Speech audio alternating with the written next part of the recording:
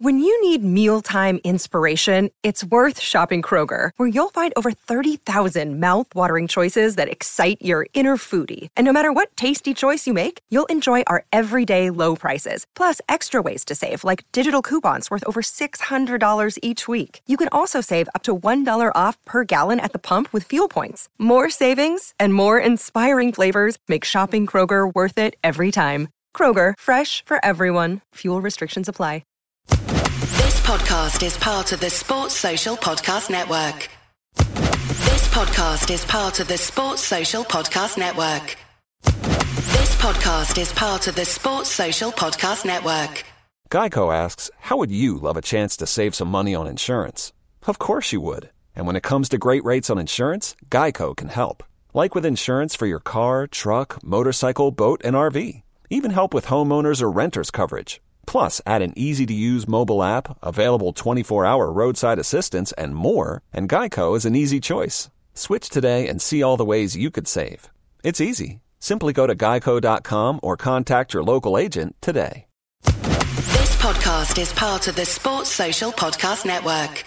This podcast is part of the Sports Social Podcast Network. This podcast is part of the Sports Social Podcast Network. This podcast is part of the Sports Social Podcast Network. This podcast is part of the Sports Social Podcast Network. This podcast is part of the Sports Social Podcast Network. This podcast is part of the Sports Social Podcast Network. This podcast is part of the Sports Social Podcast Network. This podcast is part of the Sports Social Podcast Network. This podcast is part of the Sports Social Podcast Network. It's the fighting. It's the fighting. Clock. It's the fighting. It's the fighting. Clock. Come on, son. No. Just when I was about, you don't say. You just if I ask you if you're ready, you don't say anything, Cal. Oh, my bad. My bad. Just try another room. Finish the lyric. I don't know it. I don't know. Shut up, slut. Chew on this mushroom. This is episode 52, season 11 of the Fighting Cock podcast. Tottenham Hotspur have just absolutely dished up a massive wallop to Newcastle, and going into the game, I was nervous. I'm nervous going into every game at the moment, but it was wonderful. It was absolutely wonderful. Like one of the most complete displays I've seen, certainly in the second half. It's probably the best second half display I've seen from Spurs, maybe ever. Nah. No, hang on. Ajax. Anyway, we're joined by Spooky, and we've got Cal Hello. as well. How you doing, boys? Yeah, good. Very good. I don't know if you heard in the ground, but Newcastle fans were singing "You're Just a Shit Alan Shearer" to Harry Kane. Oh, it's just a bit of banter because they know that he's fundamentally going to be remembered as a better striker than Alan Shearer. That's not even debatable anymore, is it, Cal? Like it's like, or is it? Is it? Like I know Alan Shearer holds the record, 267 goals or something. Like you thought that would never be. When I used to see that record, I thought that will no one will ever get near that. And for one of our strikers to not only get near it but probably overtake it would be something else. But they were singing that song, and it was banter and tongue in cheek. But it's mad that it's tongue in cheek because you're talking about their striker, who is the greatest striker that's ever been in the Premier League. It's a bit of tongue in cheek now because they know fundamentally that Harry Kane is going to overtake him, and they were singing it in the game that he can absolutely controlled completely. Every time he got the ball, he was magnificent. He didn't score in. I've lost the question there, Cal. Just say something. It's fine. I think I was there yesterday. I think that was at 0-0 or maybe even at 1-0 to them. And yeah, they were enjoying themselves, right? They've come to London. They've got out of that fucking smog hole for a couple of hours, gone to a proper city for a little while. And, they're enjoying themselves. They're in a brilliant stadium, it's much better than theirs. And they thought they'd have a laugh at, Harry Kane's expense. And, Harry Kane, he was like Michael Jordan. He took that very personally. And second half decided to just dish up wallops without without scoring a goal, but he didn't need to. But yeah, he's 82 goals behind Alan Shearer now. He's already surpassed him in terms of England. He's going to break the England goal scoring record. He'll probably get something like 60, 70 goals for England, and no one will ever get near it. Think about how long that Bobby Charlton record stood for. That Bobby Charlton England goal scoring record stood for like fucking 40 years. And Wayne Rooney, that slob, fucking just about managed to squeeze over the line and get past that record where no other striker got near it. And fair play to Rooney. Kane's 28, and he's can't call him a slob and then say fair play in the same sentence. Of course I can. Make your mind up. Look, he's not. I was in the stadium when he broke the record. When Rooney broke the record, I was in the stadium, and I was very happy for him.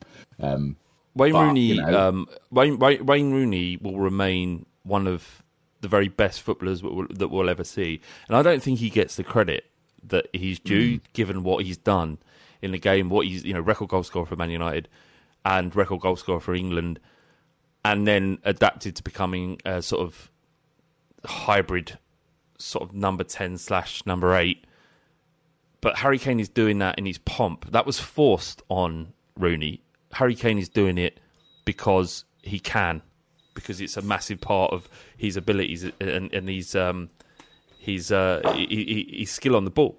Like his link-up play and his passing is as good as his ability to finish.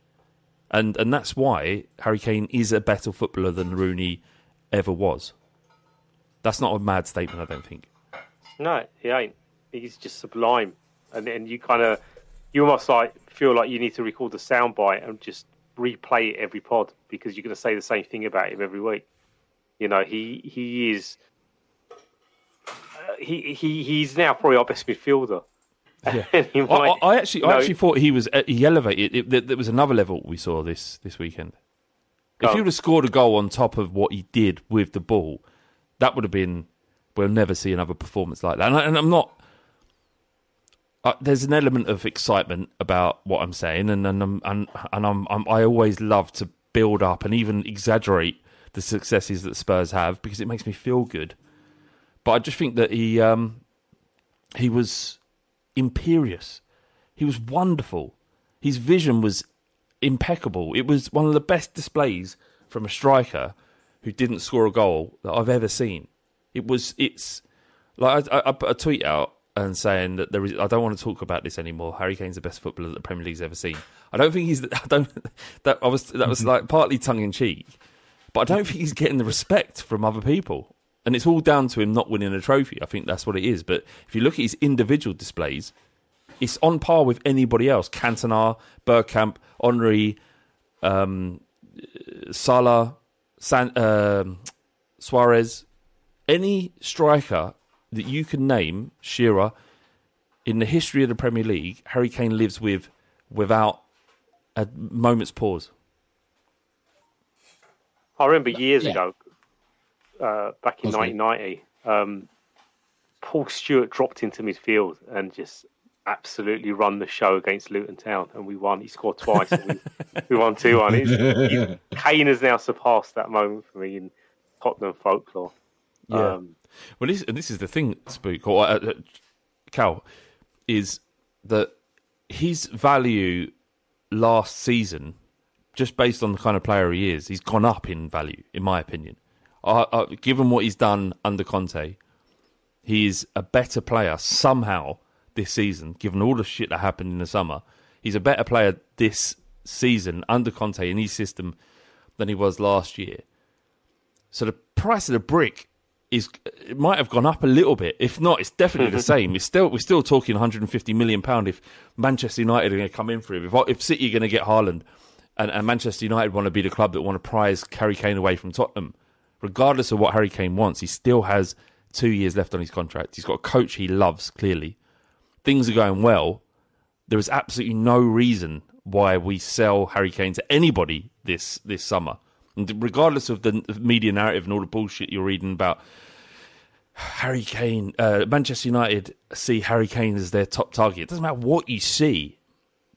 I can see the Eiffel Tower if I visit Paris, but if I don't get to Paris, I can still see it. Doesn't mean I'm going up there. That doesn't work at all. What the fuck did that mean? Well, that was a rubbish analogy. That was a rubbish analogy. I don't know where my brain went there. Doesn't matter. Yeah, go on, speak. It doesn't. Go. Go. It is fine. It doesn't matter really. We love you for all of the tangents, everything and all. It's what makes you you. But chances are we're going to finish above Manchester United this season. Why would you want to go to that skid mark of a football club right now? Honestly, in the 90s, they were this brilliant, all-dominating side. Alex Ferguson left, and now they just, on Sky, they wheel out all the people that used to play under Alex Ferguson and talk about how great Manchester United are. They're shit now. Why would he want to go there? It makes no sense. City, I think that's gone. And that's about it. There's nowhere else really for him to go. I can see him, especially if we get top four, he'll sign a new contract. I think that's nailed on. He's loving it under Conte. He loves playing for big dick managers. He's not going to go play for fucking Ten Hag, who bottled the Champions League semi-final against us. No chance. He's not going to go and play for that slob Pochettino if he ends up going to Man United. It's not going to happen. Because it's funny. It makes me happy. Yeah, why are you so definitive in your insults of people that you don't know? It's funny. It makes me laugh. I just, in my little head, I'm going, yeah, go on, call somebody else a slob. And I haven't seen John Bass for months, right? Not seen him for ages because he never comes to football anymore. And I'm not been able to call anybody a slob for ages. So now it's Wayne Rooney, it's Pochettino, it's anyone that has got a slight belly is a slob to me. But my point stands. Harry Kane's playing amazing football. He's playing for one of the best coaches in the league. Yeah, I think we'll get at least one more season out of him. His existence at Tottenham seems to be sort of handcuffed to Conte's. Would you agree with that, Spook? Yeah, definitely. And it's this thing that ties back into ambition. Conte bangs on about it. We know as a fan base. We're kind of begging Tottenham not to start, read the right lines off the auto cue, and that's again, this is a fucked up analogy too. But just in the summer, we need to back the manager, and it's such a cheesy, corny stereotype. Back the manager. What does that actually mean? Well, in this instance, we've brought in 3 players, under Fabio's grafting, who have bedded in really, really well and have improved us. And we've seen in the last few weeks how time kind of is a healing process with Spurs as well. We're starting to play the football that Conte preps and conditions them for on the training pitch. And Spurs don't look like a team that are worried about fluffing their lines now. They look expressive, expansive, confident. They know where to be on the pitch at the right time. Kane drops deep. He's going to play that ball forward. He's got runners, and it's just those basic things are all falling into place. And if Kane can see that because he's in the middle of it, he's living it, being the star of most Spurs performances. He can see what Conte's influence is. And why would you not take that risk? I mean, football's a risk no matter what you do, even if you take that £150 million move. You're even if you go to a team where you're thinking, I don't have to do much here because everyone's going to lay the ball on for me. That in itself can be detrimental, even though it sounds ridiculous saying it out loud. It's like not so much a fish out of the pond or whatever the saying is, but he's got it. He's at Spurs. He has a comfort there. However, the discomfort of not knowing what's going to happen has been assisted by Conte's influence. And he's 28. He's dropping deeper. He's probably saving those brittle bones a little bit with the type of football he's playing. He's been supremely influential. He's doing nothing to hurt his legacy or his image in the moment. He was the best player in the league last season, statistically, and with your fucking eyes when you're watching him, right? And he didn't win Player of the Year. And this season, he's gone up a level, right? Having gone through that Disneyland palaver at the start of the season. And he's probably looking at Spurs now, and he's looking at Conte, and he's probably thinking, if Spurs do the business in the summer, whatever that is, and they've got a squad that can compete in terms of the bread and butter of the league, which is what Conte's obsessed with, then why not take that risk? I think if why not just fucking do it? If he's looking to move this summer, he's not going to be waiting for what Spurs do in the transfer window, because he'll have to have made those manoeuvres beforehand. But what I was about to say is, perhaps he's not making them because he sees what Conte's doing and he believes in it. And you can't tell what you believe in, or you can't tell what's true when you read in the press. But there was reports a month ago that he was saying Harry Kane's abandoned all ideas about leaving Tottenham because he's been so impressed by Conte. So there's another thing to think about though as well. Like if you take that United move, what guarantees are there that United will hit the ground running? None. With another new coach next season. There's no more guarantees at United than there are here. No, exactly. There's another money factor we have to think about. No. What? The World Cup. What about it? He said in a press conference last week with England, I want to go into the World Cup in the best form possible. Go into a new club, especially a club like Manchester United, which is shambles. That, like you guys have just pointed out, will have a new coach next season. He'll be trying to bed into a new club, new team, new system, and then go into a World Cup 3 months later. It just doesn't correlate with B. If he wants to go into that World Cup in the best form possible, he stays at Tottenham under Conte, playing with Son and Kulusevski, who he seems to have a brilliant relationship with already, like on the pitch. I don't know if it's romantic, but they play really good football together. So I think it's the best thing for him in terms of the World Cup and trying to win the World Cup, which England have a really good chance of winning the World Cup. Amazing to say. The best thing for him to be to stay at Spurs. I agree, and especially where the media storyline around Tottenham after Newcastle, and no doubt completely influenced by our form over the last month, beating teams handedly. Like, I don't know when the last time we were just slapping teams about. We've scored more goals since the turn of the year than any other team in the Premier League, which blew my mind the other day. And it makes sense because obviously we beat Everton 5-0. We've had some big results. We beat Newcastle 5-1. Leeds away. Leeds, yeah, exactly. So there were big results, but the stats don't lie, mate. It's not just that; it's the 14 points from losing positions. It's the 39 points won since Conte was appointed. I know all this is relative. It doesn't mean much, I guess. It gives us a barometer for if we're moving forward.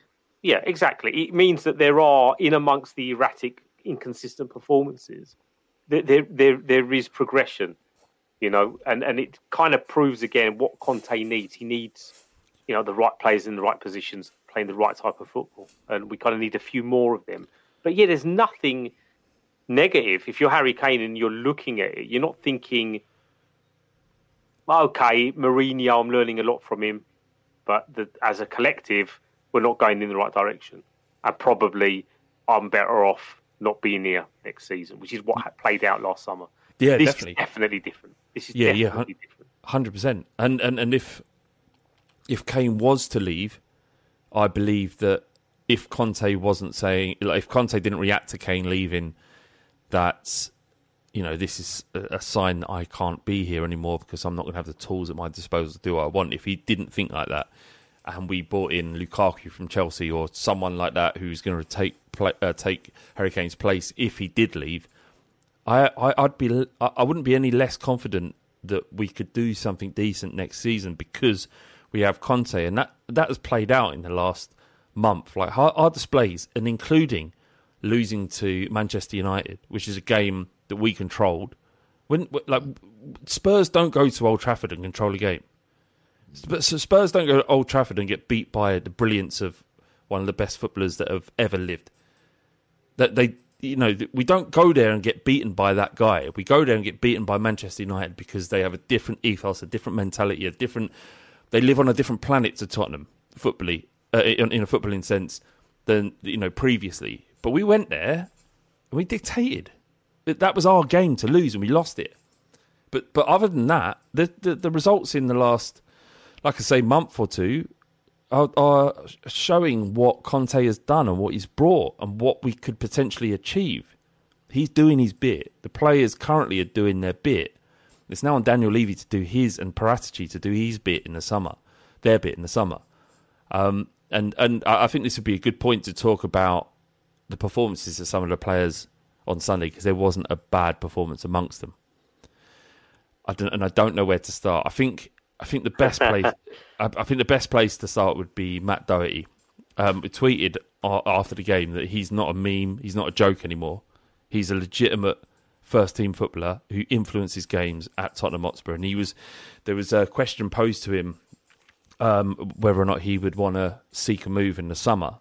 And he said, "Why would I want to be anywhere else other than Tottenham?" That's what he said. So this is a player who's been asked to perform when everyone was calling him shit.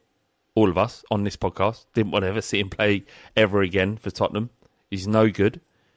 To being asked to play in a right wing back role, which he had no. He performed very well in certain games, and he performed adequately, which is, what you can ask. If a player's performing very well and adequately through his games and not having bad games, then that's about what you can ask for in a Premier League side. Then for against Newcastle, where we didn't have any option on the left wing back role, for him to go over there and play brilliantly again and score an assist. I think you got an assist as well. Yeah, he did. Mate, what can you say about him? Spook. What can you say about him? I never want to see a Spurs player turn into a scapegoat, and then for me to, I'm not saying that there aren't Tottenham players, in our lifetime that we haven't disliked because they've just not offered a lot and they've not been very good, and we playfully take the piss out of them.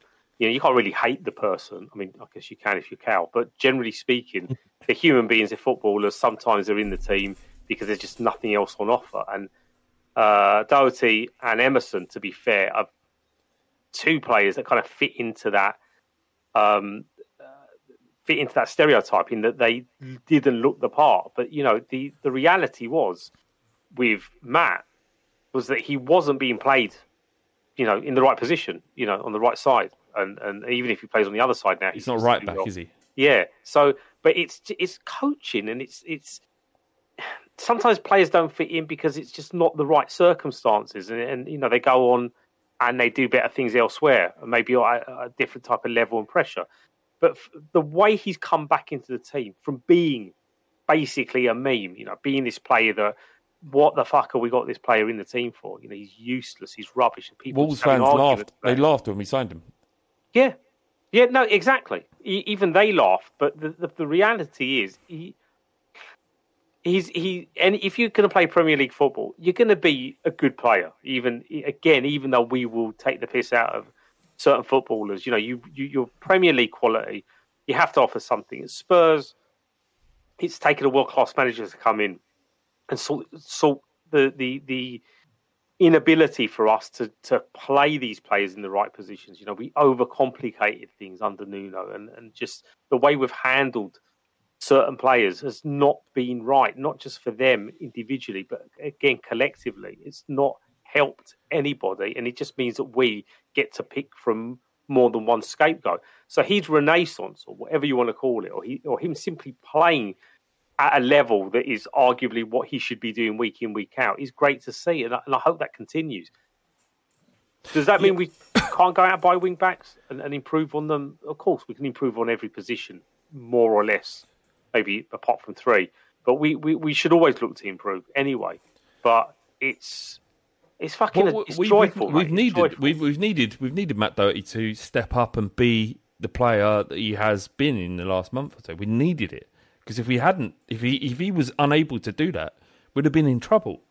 Yeah. And Conte would have been disillusioned, and the whole transfer strategy for January would have been undermined. And on that, agreed. Cal, do you ever remember a two players or even a player who joined our football club who has just slipped in like they've been playing there for years? Like Bentancur and Kulusevski, it's been so easy for them. It's unreal, and they've played really well in very difficult games. Man City away, West Ham at home, both of them were fucking fantastic. Even Leeds away is a difficult place for a lot of teams to go. Can you remember? Maybe Modric, but even Modric had a bed in period. Yeah, he did. You think about the Magnificent Seven, Ericsson and Lamela and Chadley. Lamela took a while to get going. Ericsson was okay pretty much straight away, but we didn't see how good he really was. It took him half a season or so to see how good he really was. But no, and it's been a long time since Klinsmann was the last one. Yeah, that was something. Maybe Sheringham. Robbie Keane. Robbie Keane. All right, there are a couple that we've had. Yeah. But those were in the 90s and 2000s. It's been fantastic how they've just slipped in, though. They've just been... Bentancur was fucking imperious yesterday. Yeah, and I think coming from a, as I said before on one of the pods, if we're going to have a feeder club, I'm quite happy for it to be Juventus, because they don't buy muck, do they? They don't sign muck. No. This is a giant of world football, Juventus, and if we're going to have their leftovers, then I'm absolutely fine to have them, especially if they're young, like these two guys are. And Kulusevski's come in; he's so suited to the league because he's so strong. He's not the quickest. He doesn't lose the ball. He's really strong on the ball. He's only got 1 foot, but he just does not lose the ball.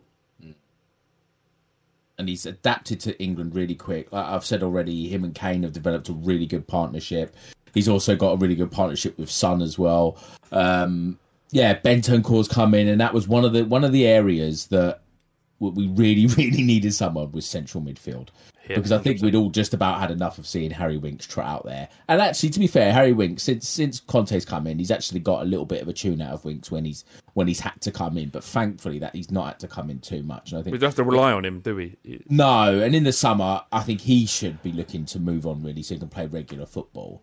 But to have someone come into a position where we really needed somebody at a time where Skip was injured as well, and he's come in and he's just looked like he's been playing in the league for 5 years. He's so calm on the ball. He's not the best starter in games. The Man City game stands out. For the first hour, he was absolutely woeful.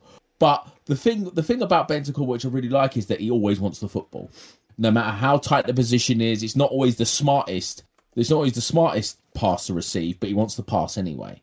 And that's what's so good about him. Him and Kulusevski have just... They've really turned our season around. We really needed an injection in the transfer market, and Conte needed that because our transfer dealings over the last 5-6 years, even under Pochettino, and that was the credit why Pochettino got such credit, because we would sign players, but it wouldn't improve the team. But he would coach the players we already had and get the best out of them. And it's about time we started doing bits in the transfer market. And if we can, if, like you say, the manager gets backed and, you throw 100 million plus whatever the sales are at it, we can actually do something next season. Top four or not, we could actually really, really do something next season. Wing backs will obviously be one. Doherty, as soon as the second half started, Doherty, it's lunch meat, a game like that. As soon as you invite space, and for some reason it was a really strange game yesterday, because Newcastle, they sat really deep first half and we were really struggling and we didn't create anything, and then they got the goal and then we quickly got the equaliser, and Newcastle it's like they all went in at half time and got pissed, because they came out second half and they were so open. Mate. They were so open, and Doherty, that is lunch meat, a game like that. As soon as it starts to open up, he loves it. I think it'd always open up though, mate. It always was going to happen, because Newcastle were really regimented in the first half. They were dogged, and while we had loads of possession, it was difficult to break them down because they were all fit. They were all ready to go. They were all knew what they had to do. But as the game goes on, tactics become less important. And it becomes about a player's stamina or their mental aptitude, or can they continue to maintain a tactic that has been drilled into them over and over again. When you're playing against players like Heung-min Son, Harry Kane, Bentancur, Kulusevski, Romero, we're going to talk about in a second, it's difficult for a team like Newcastle, and I'm sure their trajectory is going to go upwards, and it's frustrating that is the case. But it's hard for someone like, is it Dan Burn? Yeah. That giant at the back. Freak at the back. Circus freak at the back, in Cal's words. Yeah. It's difficult for players of limited ability to deal with a team that they're just handing over possession to constantly. So, yes, we were always going to get at them. It was just about a matter of time. And I was like sitting with my dad watching the game, and he was saying, like, even when Newcastle went 1-0 up, and he was like frustrated, but he was like, I've seen this game a million times. I've seen it, and he's been watching. His first season was in 1961, so he's watched a lot of Spurs over the years. He said, I've seen this game a million times. Spurs will win this. He didn't say 5-1, but he said we'll win this because they can't maintain this level of concentration. Certainly not Newcastle at this stage. Different when you're playing Chelsea, Manchester United, City, whatever it might be. But for Newcastle and the limitations, it was almost, in my dad's words, an inevitability. He didn't say those words. I'm not sure he can say inevitability, but I jumped on your point there, Cal. That's all right. I've got a question actually. Go on. It's just popped in my head because obviously we're talking about wing backs today, and I think a lot of us feel sorry for Emerson Royale because he really should be playing in a 4 as a fullback, and he's been asked to play wing back, and it's not really his position. But let's think about the other side, because yesterday Doherty had to play on the left because both Reguilon and Sessegnon were injured, and it's been a particular frustration of mine how injury prone they both are. So in the summer, which one of them would you sell, or would you sell both? What Reguilon or Sessegnon? No, Reguilon or Sessegnon. If I had to sell one, well, we have to sell one of them because I'm angry with them. So let's they made a mistake. Come on, it's tricky, isn't it? Because I feel like Reg might end up going back to Madrid anyway, just because I think he likes the life out there more, and he's got a girlfriend who's a model, and they seem to just travel in private jets from Madrid to London and back again. The thing with Cess, though, I can't. I would put my money on Reg being a more productive player for Tottenham, and I've seen more of him to enjoy him more, and to think that if he's coached a little bit better defensively, then he can be a player for us. Cess, it's going to take a lot for me to change my mind around his fragility. I just feel that he's more likely to break down, and it's a shame because I think technically, he's probably a player that could have done a lot for us just based on that season in the Championship. For Fulham, the potential that he had. You kind of look at the type of player that he could become, his pace, and we've not seen enough of it. And in football, you need to see these players play games. And he's 6 games before his injury. He played very well. He was starting to really get into his pomp. Yeah. Then he got injured again, and I think it's about insurance, isn't it? It's like what if you've got to choose one or the other? Yeah. It's Reguilon, hands down. It has to be, because we can't rely on Sessegnon to play more than 15 games in a season. And if that is the case, then it has to be Reguilon. And if we're going to sell, and it's not saying no one's going to buy Sessegnon. Doesn't matter how good he is, how good his potential is.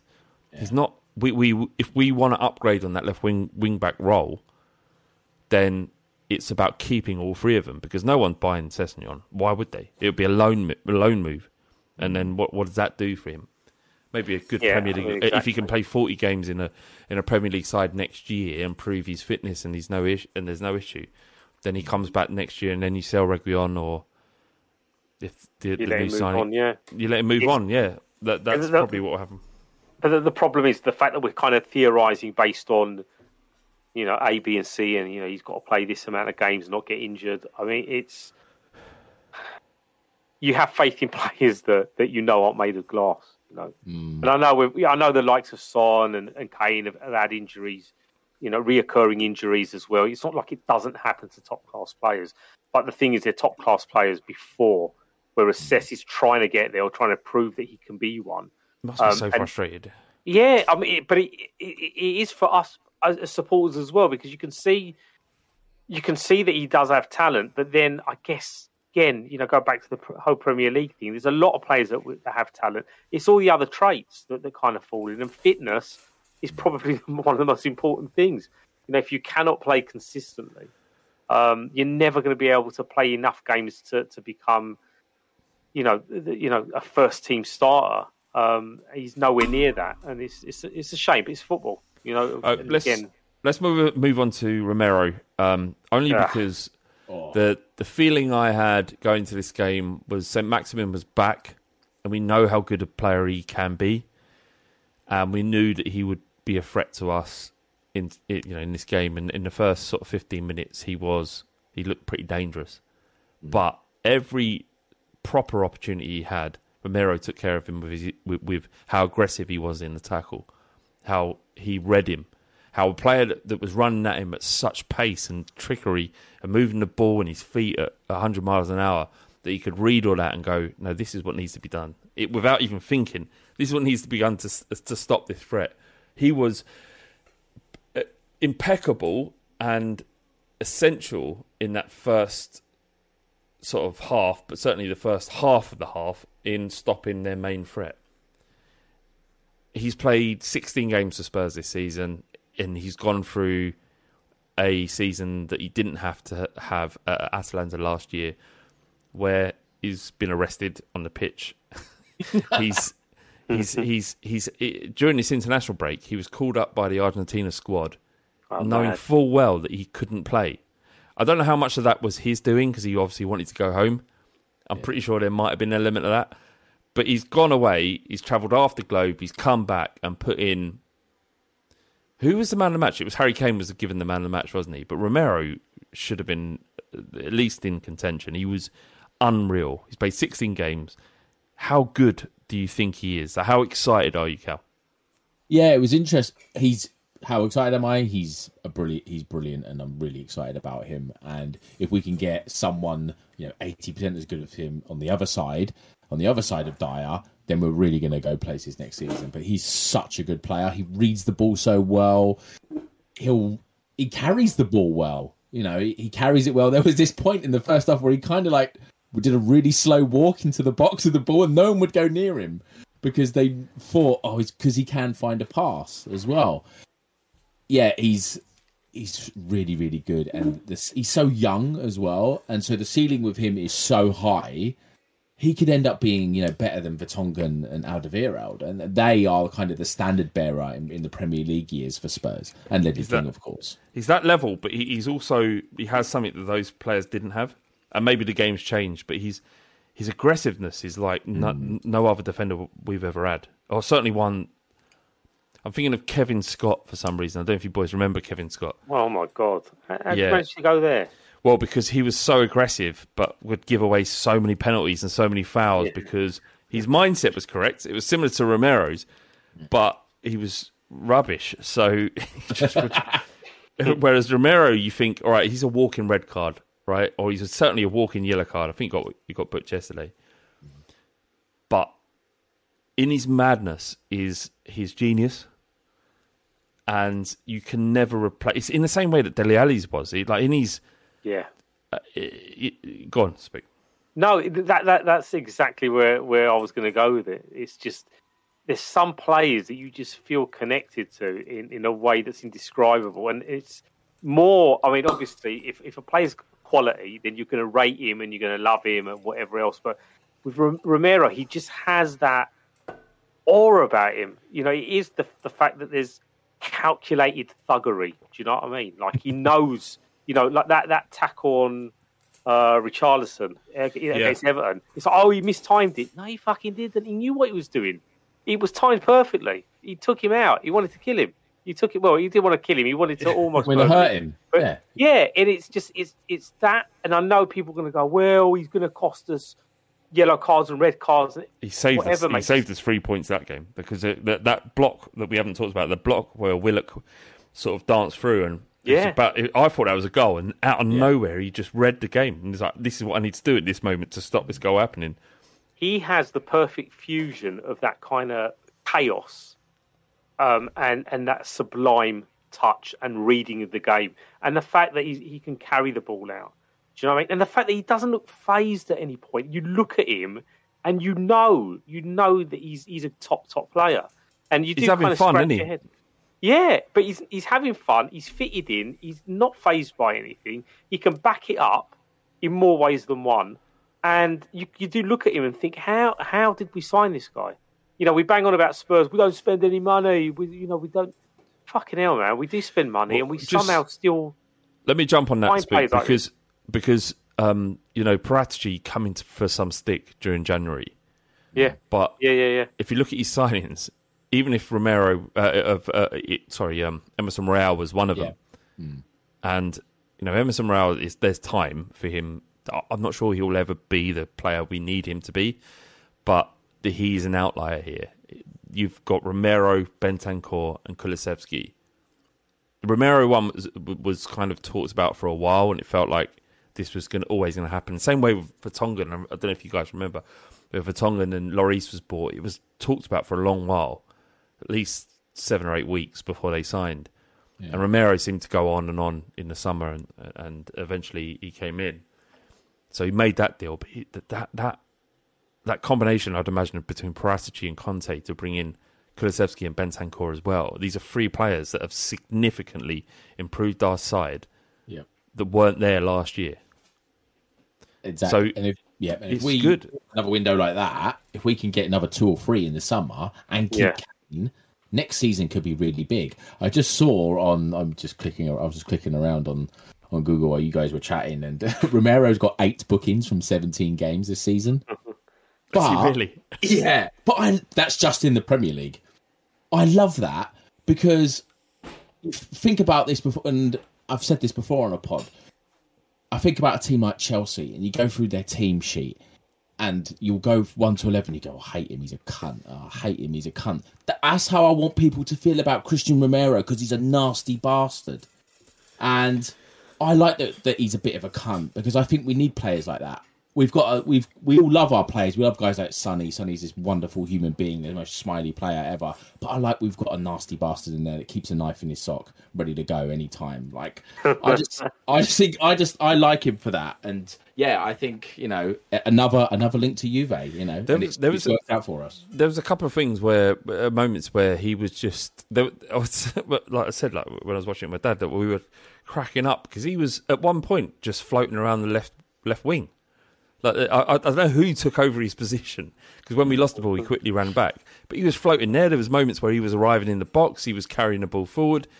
And that's that. I mean, as good as Romero is, all of that's down to what Conte wants from all of his players. And we haven't talked about it, and we'll do it a little bit, because we've got to go into the questions, because we've had a few sent in. But the fullbacks working in a system where both have assisted each other. No,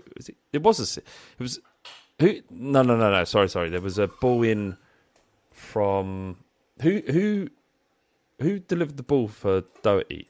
Is it Bentancur? Kane. Yeah. So Kane, but there was a fullback to fullback assist. One that we'd seen at Leeds as well. That happened with Sessegnon to Doherty. Yeah. Anyway, so the Romero's. Fucking hell, sorry. Yeah, the Royale is scored as well. That you got defenders. The goals are being spread amongst the squad, which is a rare thing at Spurs. But you've got fullbacks that are becoming intrinsic to everything any good attacking movement. And then you've also got players like Kulusevski and Bentancur sort of chipping in with their attacking effort. It's a holistic approach to playing football, which is not about relying on Kane and Son. It's about knowing that. Yeah, this is to do with the patterns of play. This is to do with the people banging on about, we need a creative midfielder. We need this. And it's like, well, hold on a minute.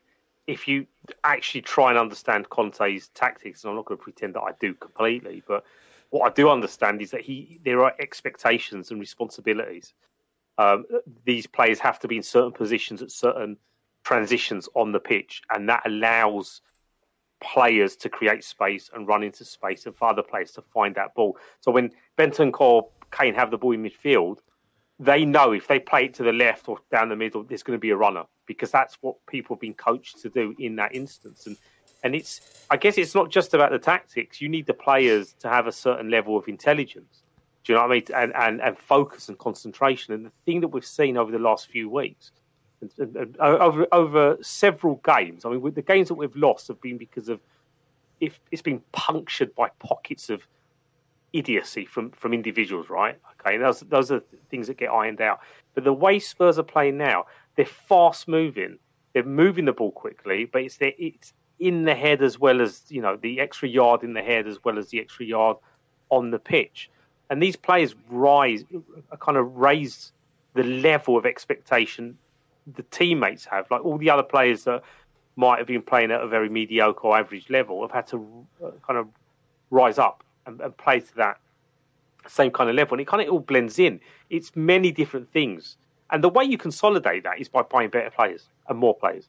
And then, obviously you look at elite teams and elite players, they can do all this consistently, which is why they then win league titles. Whereas with Spurs, obviously, you're going to have hiccups because the quality isn't quite elite across the entire team. So football shouldn't be this complex. It's quite a simple game, really. And, you've got good players, play good football. You're going to win games. That's the basic level. But it's obviously a lot more difficult to fine-tune them. But there's enough in there, man, with these players and with what they're producing, to know that if we do the right thing come the summer and we push this momentum forward, why not dream, man? This is what I want for my team. I want to say with confidence that, we might do something. And not feel like I'm, thinking, are you just saying that, Spooky, because that's what all football supporters are meant to do, be happy, clappy, and positive. No, I'm saying it, lad, because I actually believe we can fucking do something. So it's that kind of... Those are the internal dialogues I have with myself. Lad. Where did that come from? Geezer. This is why I stand in front of the mirror and just call myself all these kind of positive terms, because no one else does anywhere else. So I got a couple of DMs that were unsavoury this week. Really? Yeah. I always do, just because of the various things that I'm involved in. You shouldn't laugh, really, because it's not fucking nice. But it's not nice. No, fuck them. They're cretins. They spend their lives. The geezer, I think, who sent me a message, I think he's in his 30s. Like, what are you doing, mate? Is your life that fucking shit? Weird, isn't it? It's so weird. Anyway, doesn't matter. Tottenham are due to face Arsenal on May 12th, which is 3 games towards the end of the season. That's correct, isn't it, Cal? If they turn up. If they turn up. They might not turn up. It's a good point, Spook. They might, if they get a couple of injuries, then they may not turn up. But it's becoming very, very interesting. Where Spurs, in Conte's words, the idea of Tottenham Hotspur finishing in the Champions League places would have been a mountain to climb. But we find ourselves in a situation where we are definitely in the conversation. Not just when you look at at the table and think, it's the table looks okay for Spurs because we are only 3 points behind Arsenal, but they've got a game in hand. I think that's correct. But the way we're playing, the momentum is with Tottenham, and the momentum is with other teams as well. But we feel good right now. What we're watching, we feel really good. So, given the fact that this game against Arsenal at White Hart Lane will probably be definitive, how are you feeling currently, Cal, about it? Or what do you, like, bravado aside, how do you genuinely feel about the possibility of Tottenham finishing above Arsenal despite being below them for a long, long time? Yeah, so as we speak, we don't want to date it too much. They're playing Palace in an hour, and we're level on points, but they've got 2 games in hand. So going into, I've really been looking forward to this game, particularly since Conte's come in, particularly because how they beat us at the Emirates, and I want revenge and I want to get them back. And before the West Ham game, I remember being in the bar with T and Bardi and them and saying, look, my season now is just beating those cunts at home. That was all I cared about. I didn't care about top 4 Europe, anything. I didn't think we'd finish above them. I didn't think we had a chance. I just wanted to beat them at home.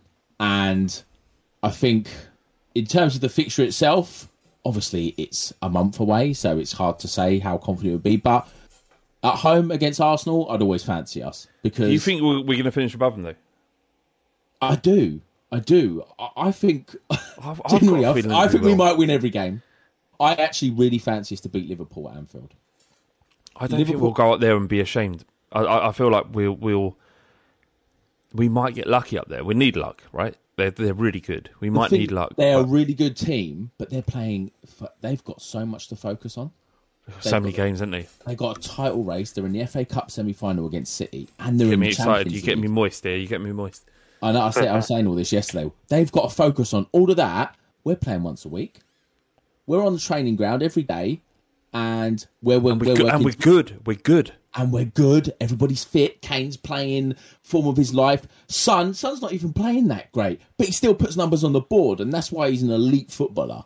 I've actually really fancy us to win pretty much every game now, and I do fancy us to finish above Arsenal because Arsenal got some tough games. Chelsea, Man United, they've got a few pretty tough games. I do fancy us, and I think if it comes to the Arsenal game, and if we win and that puts us above them, I'd definitely fancy us. Oh, it's going to be so good, that game. I can't wait. I can see a world where, and we're all just fantasising here, that we go into that game against Arsenal with us being 3 points ahead and them having to do something. And even if they do beat us, and I'm not sure they're going to... No team can compete with... No team has an easy ride at White Hart Lane, ever. No. And certainly under Conte, where we're on this sort of upward trajectory. It feels so good at the moment. So they're going to have to come and actually really pull out a fucking world-class display. And they are capable of it. They're good. This is one of the most... Consistent. Consistent Arsenal sides we've seen for a long while. So we have to be respect. They bottle big games still.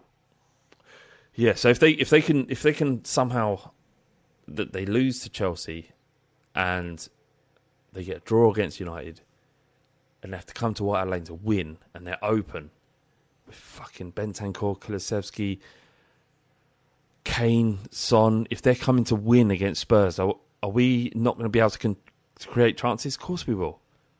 And with our quality up front, oblivion, mate, we really will. Wow. Okay, so it's exciting. We've got to get to the questions. We've got to get to the questions because people complain that we never ask them. We ask for the questions and then never respond to any of them. We got a question here from Gabrielle. She says, "Can Bergwijn work as our second choice striker, eventual Kane replacement?" No. I don't know. I mean, eventual Kane replacement. I don't know about that, but he's isn't there some mad stat about him where he's actually based on chances that he's had? Chances like this isn't. I guess this is like an XG. I think it might be. Now that I'm saying it out loud, it feels like it's XG. It's because that goal he scored against Manchester City on his debut, which was like a minus XG. It was like no chance, and he scores it. But I think he's actually pretty decent in front of goal. I know he's missed one or two opportunities. There was that one up at Anfield under Mourinho, which is people. But he hit the post.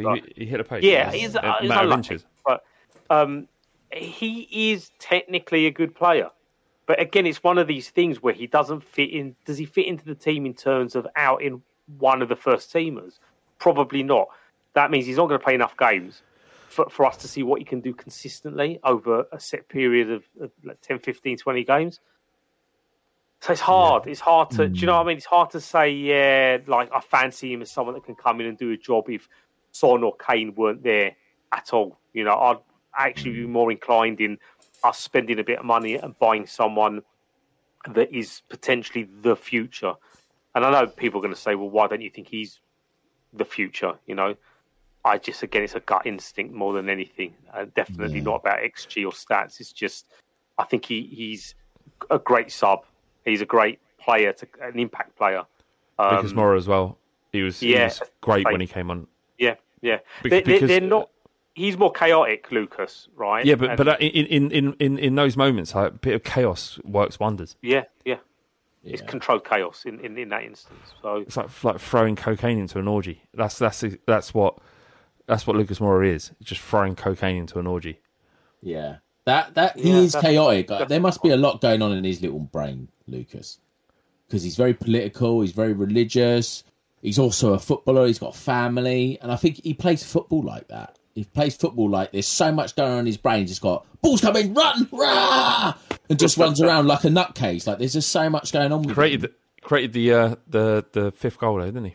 I can see why Gabriel asked that question, because yesterday when Bergwijn came on, he didn't go out. What kind of happened was we switched to a 4. Sonny was playing on the left, and Bergwijn was playing on the shoulder, and Kane dropped in, and I can see why people would think, oh, Bergwijn make a good striker because he was playing on the shoulder and he ran in and he scored a goal. But the game was so open at that point. Same with the Leicester game. The game was so open that he's going to get space in a situation like that. But you can't play him as a number 9 from the start against a team that's going to sit in. You couldn't play Bergwijn yesterday in that first half against Newcastle. They were sitting too deep. It doesn't work for him. I think we need a proper backup number 9 for Kane, or a rotation number 9 that's going to come in the games where we can take Kane out and go have a rest. Because he's playing every game for England, every game for Tottenham, and I've spoken about this before. This guy's played a lot of football, Kane, for the last 6-7 years. England under-21s, England national team, every game for Spurs. That we have to manage him now. Particularly if once we get back into European football again, we need someone that's going to come in and can deliver at that level. But I understand the question, but no, not for me. We'll see what Conte can do, because we can all have our opinions, but Conte's done magic.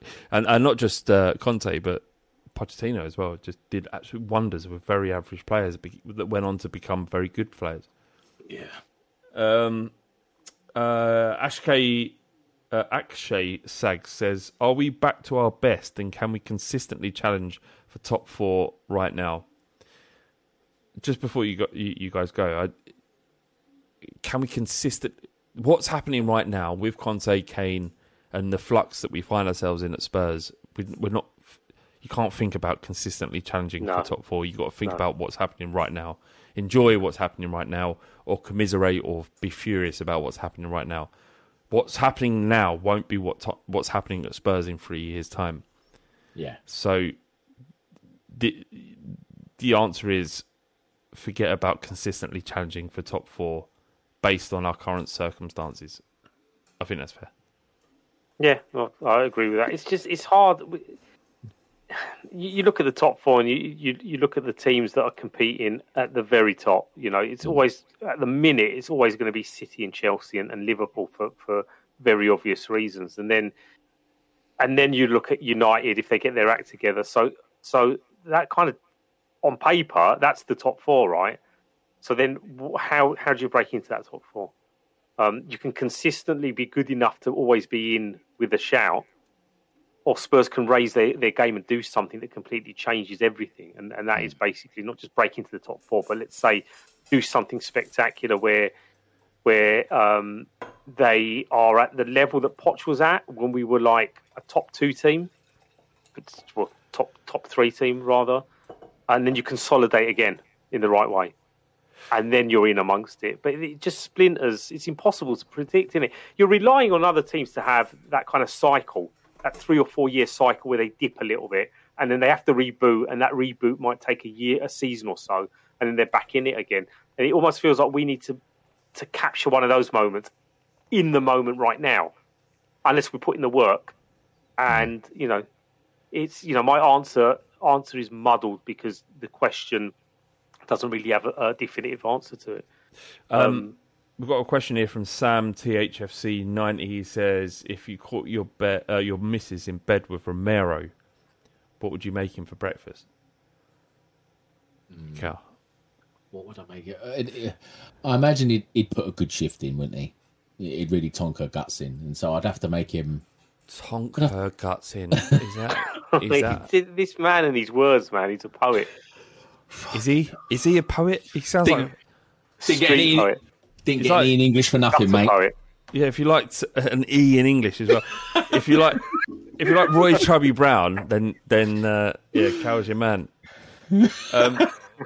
I'm sure he would make love. I'm actually not sure if Romero is capable of making love. But what I would do in that situation would be I would cup his balls just in case they slapped against his legs, just so he wouldn't have to I'll do him a justice. Oh, you're shagging my missus, are you? All right, let me just sort of, don't be alarmed. Just gonna place my hand under your balls just so they don't slap against your legs or her ass. And if you enjoy it, I'll take it away. But if I'm actually gonna hold it there, just in case you get one of those moments post-coital where you feel like the world is ending, but in your nether regions. This is the bit where you talk, boys. I just ask him how he likes his eggs. How do you like your eggs, Christian? Scrambled like your wife's guts. Oh my god! That was obvious, though. You kind of knew that was coming. I didn't. It took me by surprise. I can't do accents. That sounded almost Russian. I can't do accents at all. It had to be said. There is a lot of misogyny happening right now. Harrison Hoy, he says, who would you rather fight? A trio of Brian Hill, Harry Winks, and Dane Sculler, or Christian Romero by himself? I'll take the treble threat. What was the trio? Sorry, it was Brian Hill, it was Harry Winks, and Dane Sculler. Nah, Winks and Scarlett. I'll fight them. What's your opinions of Dane Sculler? Because obviously there's been at least sort of Conte and Jose Mourinho who raise him. And obviously I'm acutely aware of how good Harry Kane was at his level and not respecting that trajectory that he was on. We don't know, do we? Is the answer. We hope to see it. He's just turned 18, like a week ago. Is that it? Yes, he turned 18 on the 24th of March. Imagine if he was on. He was on that Match of the Day Extra thing, which is much more sort of aimed at younger people. And they had a segment of him. They were interviewing him at Tottenham, and he was saying like working under Harry Kane is amazing, and I want to replicate what he's done. Imagine that. Damn. Imagine that Harry Kane gets sold or just retires at Tottenham, and then Dane Scarlett comes in as another version of him. Unreal. I mean, it's once in a lifetime, isn't it, with Kane? But this being Tottenham, I expect the unexpected. If he's as good as everyone says he is, then we will be seeing more of him. I reckon in the next couple of seasons. 18's no age though. It's no. No, exactly. He's literally a kid, and it's about his development at this stage and making sure that he's fit for purpose. And if he's getting experience in the first team, that's great. If he's working with these players, that's only going to help him. I mean, Kane, remember all the stories about him staying behind after training and just practicing and drilling. And you kind of thought, oh, yeah, this guy hasn't got this natural ability, this kind of like pure ability that some players are born with. He's kind of engineered the ability. And then you actually see what he's doing on the pitch and you think that is no way engineered. That is as fluid and natural as it comes. And maybe it's the same thing with Scarlett. They can see that he has that talent in him. And obviously it's about application and effort from here on in. Especially if Spurs start spending a bit of money with strikers, because then you have to kind of do a bit of maths and work out, are we going to stagnate this guy's future if we start buying big players? Because we got very lucky with Harry Kane. We've literally not had to spend money on a striker for God knows how long. It's also hampered us as well. Yeah. No, it 100% has, because Kane wants to play every fucking game, take every free kick, do Selfish everything prick. on his own. Yeah, exactly. Fucking like. What do you reckon the conversations were in the training ground, like when he keeps taking free kicks? Or do you think who took the role there? Where like at some point someone says, "Harry, mate, I know you're amazing. Like, you're one of the best strikers we've ever seen, but can you stop taking fucking free kicks, please?" Have you noticed that Eric Dyer started taking them? And I think it's because Harry Kane has been made aware of this record that he's one missed free kick away from, i.e. the most missed free kicks in succession. Yeah. Yeah. What's that? What's that? 63 consecutive free kicks taken without scoring. So some mad. Yeah.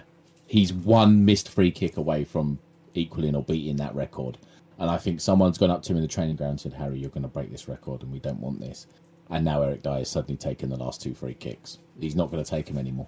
Unless the other team's down to 8 men or something. Someone who can take a free kick is Christian Eriksen. His performances for Brentford, a mate of mine who is a season ticket holder at Brentford, said that his first 2 games at Brentford kept us up. We knew, because he was playing, that there was no chance of us going down. Like, that's how significant his performances have been at Brentford. There's talk of Tottenham and Man United coming in for him. What do you think about that, boys? Eriksen? Yeah. Bringing him back? I'll take him back. I think even if it's nostalgia and it's kind of like the whole story, obviously clearly good enough. Scored 2 for Denmark. He can do a job for us, man. He can do a job for us. I think he's coming back. There's no doubt. He's coming back, isn't he? I actually genuinely do think he's coming back. Like, where does he play, though? Wherever he wants. No, that's not an answer. That is not an answer. Does he play in the 2? Does he play in the 2 next to Højbjerg or Bentancur? I'm not sure. Or does he? I don't. He can't. He's not one of the wing forwards, is he? I think he can only really play as in the 2. Unless you're saying stay at Brentford. No, I think he should come back to Spurs. What, to not play? No, he'll play. We'll just play him in the 2. He'll sit in front of the defence. He'll just ping it around, doing bits, and then Kane won't have to drop deep anymore. He won't have to drop deep. Against Burnley at home, like Eriksen in the midfield would be a wonder. So good. He's such a good footballer. Like, I'd take him back. I would have him back. And actually, somebody in the South Stand yesterday, there was a couple of geezers in between sniffs of coke. They were one of them asked the other one, who would you rather take back in the summer, Eriksen or Bale? That is a great question. It's a good question. If that was cocaine fueled, they have been very productive. Spook, I'll take Eriksen out of the 2. Really? I don't know, man. It's such a question, isn't it? Yeah, because you think of what Bale can do. Look what he did for us, and he was barely played, and he scored. I know people are going to go, he scored against Mark and whatever else. He's a player that can still do it, right? Okay. Forget about the parasites in Madrid, and if you look at Bale as well, yeah, okay, he can come and use us as a training camp for the World Cup if they get there. That's fine, but he will still play at a particular level. But I think also Eriksen is also fit for purpose in terms of being the player that can come on and replace Kane and just sit in the middle of the pitch and ping those balls. And we've got the players now to get on the end of them. I mean, we always have. We were just missing that ingredient, and Kane has offered that, given that to us. I've just take fucking both of them, man. Why do we need to choose? Just take both. I think the idea of Christian Eriksen having a heart attack and then coming back to Spurs, not only back to Spurs, but back to Denmark and performing and scoring for the national team in the stadium that he had that horrendous circumstance that happened. For him to come back to Spurs and us win under Conte with Kane, Romero, Kulusevski, Bentancur, Ben Davies doing what he is born to do. Mate, it's written in the stars. Let's get it. Proper fairy tale shit. Well, Conte actually commented on Eriksen, didn't he? I think it was in February, and I've just found it. He said that he bumped into him and they had a chat, and he said, no, we didn't talk about him signing, but he said something like, for sure, Eriksen is part of Tottenham's story. To come back here would be a good opportunity for him, for me, for the club. Of course, because he played with him under Inter, didn't he? He was with him at Inter. So he started really badly for Inter, because it came off the back of 18 months of playing poorly for Spurs, and then Conte revived him. So Conte likes him. Ergo, all the stars align. Christian Eriksen comes back, wins the league with Tottenham. Come on, come on, boys. All right, I think that'll do. That'll do. This has been the Fighting Cock podcast. Thank you very much for downloading, as you always do. It's been it's a wonderful, wonderful thing. And if you want to further support us, then you can sign up for our Patreon, which is patreon.com/The Fighting Cock. Spook. Yes, mate. It's been lovely to talk to you again. And Callum, I looked at your Twitter earlier. You've got 700 followers. That's pathetic. know, innit? I know. The other day we was at Beavertown. I was with T and Bardi. They were swinging their dicks at each other, going, "How many followers you got now, T?" "Oh, I've got fucking 12,000, mate." And then Bardi was like, "Oh, I've got fucking 9,000 or whatever," and it was me fucking 700. So how do they? If you haven't, you've called people slobs and cunts and all kinds of things. They said. Do you know what? I don't mind it. I don't mind not having many followers because I can tweet whatever I like and no one replies, so it's absolutely fine. But what's your Twitter? If you want to follow me, it's at BC the Grand Slam, which is wrestling inspired. Best. Yeah, you got like wrestling if you follow Cal. Yeah, you got to like wrestling. It's just been WrestleMania weekend. I've just got myself a new replica belt. Life is good. Come on, you Spurs. Yeah. Okay, come on, you Spurs. Cheers, boys. It's the fighting. It's the fighting. Clock. It's the fighting. It's the fighting. Clock. Come on, Tottenham. Sports Social Podcast Network. Sports Social Podcast Network. Sports Social Podcast Network. Geico asks, how would you love a chance to save some money on insurance? Of course you would. And when it comes to great rates on insurance, Geico can help. Like with insurance for your car, truck, motorcycle, boat, and RV. Even help with homeowners or renters coverage. Plus, add an easy-to-use mobile app, available 24-hour roadside assistance, and more, and Geico is an easy choice. Switch today and see all the ways you could save. It's easy. Simply go to geico.com or contact your local agent today. Sports Social Podcast Network. Sports Social Podcast Network. Sports Social Podcast Network. Look, my day job as a firefighter is tough, but my night job as a social media manager, my Persian cat Jinxie, that's intense. It's 8 p.m., I've finally gotten home from another 24-hour shift, and I just want to kick back with a cold one, but old Jinxie knocks my beer right off the counter and gives me that look that says, no drinking on the clock. But Heineken 0.0 keeps us both happy. Zero alcohol, but just as refreshing. So I get my drink, and I can still work on Jinxie's new line of merch. Heineken 0.0, 0.0% alcohol. Now you can. Must be 21 plus to purchase. Enjoy responsibly. Sports Social Podcast Network. Sports Social Podcast Network. Sports Social Podcast Network. Sports Social Podcast Network. Sports Social Podcast Network.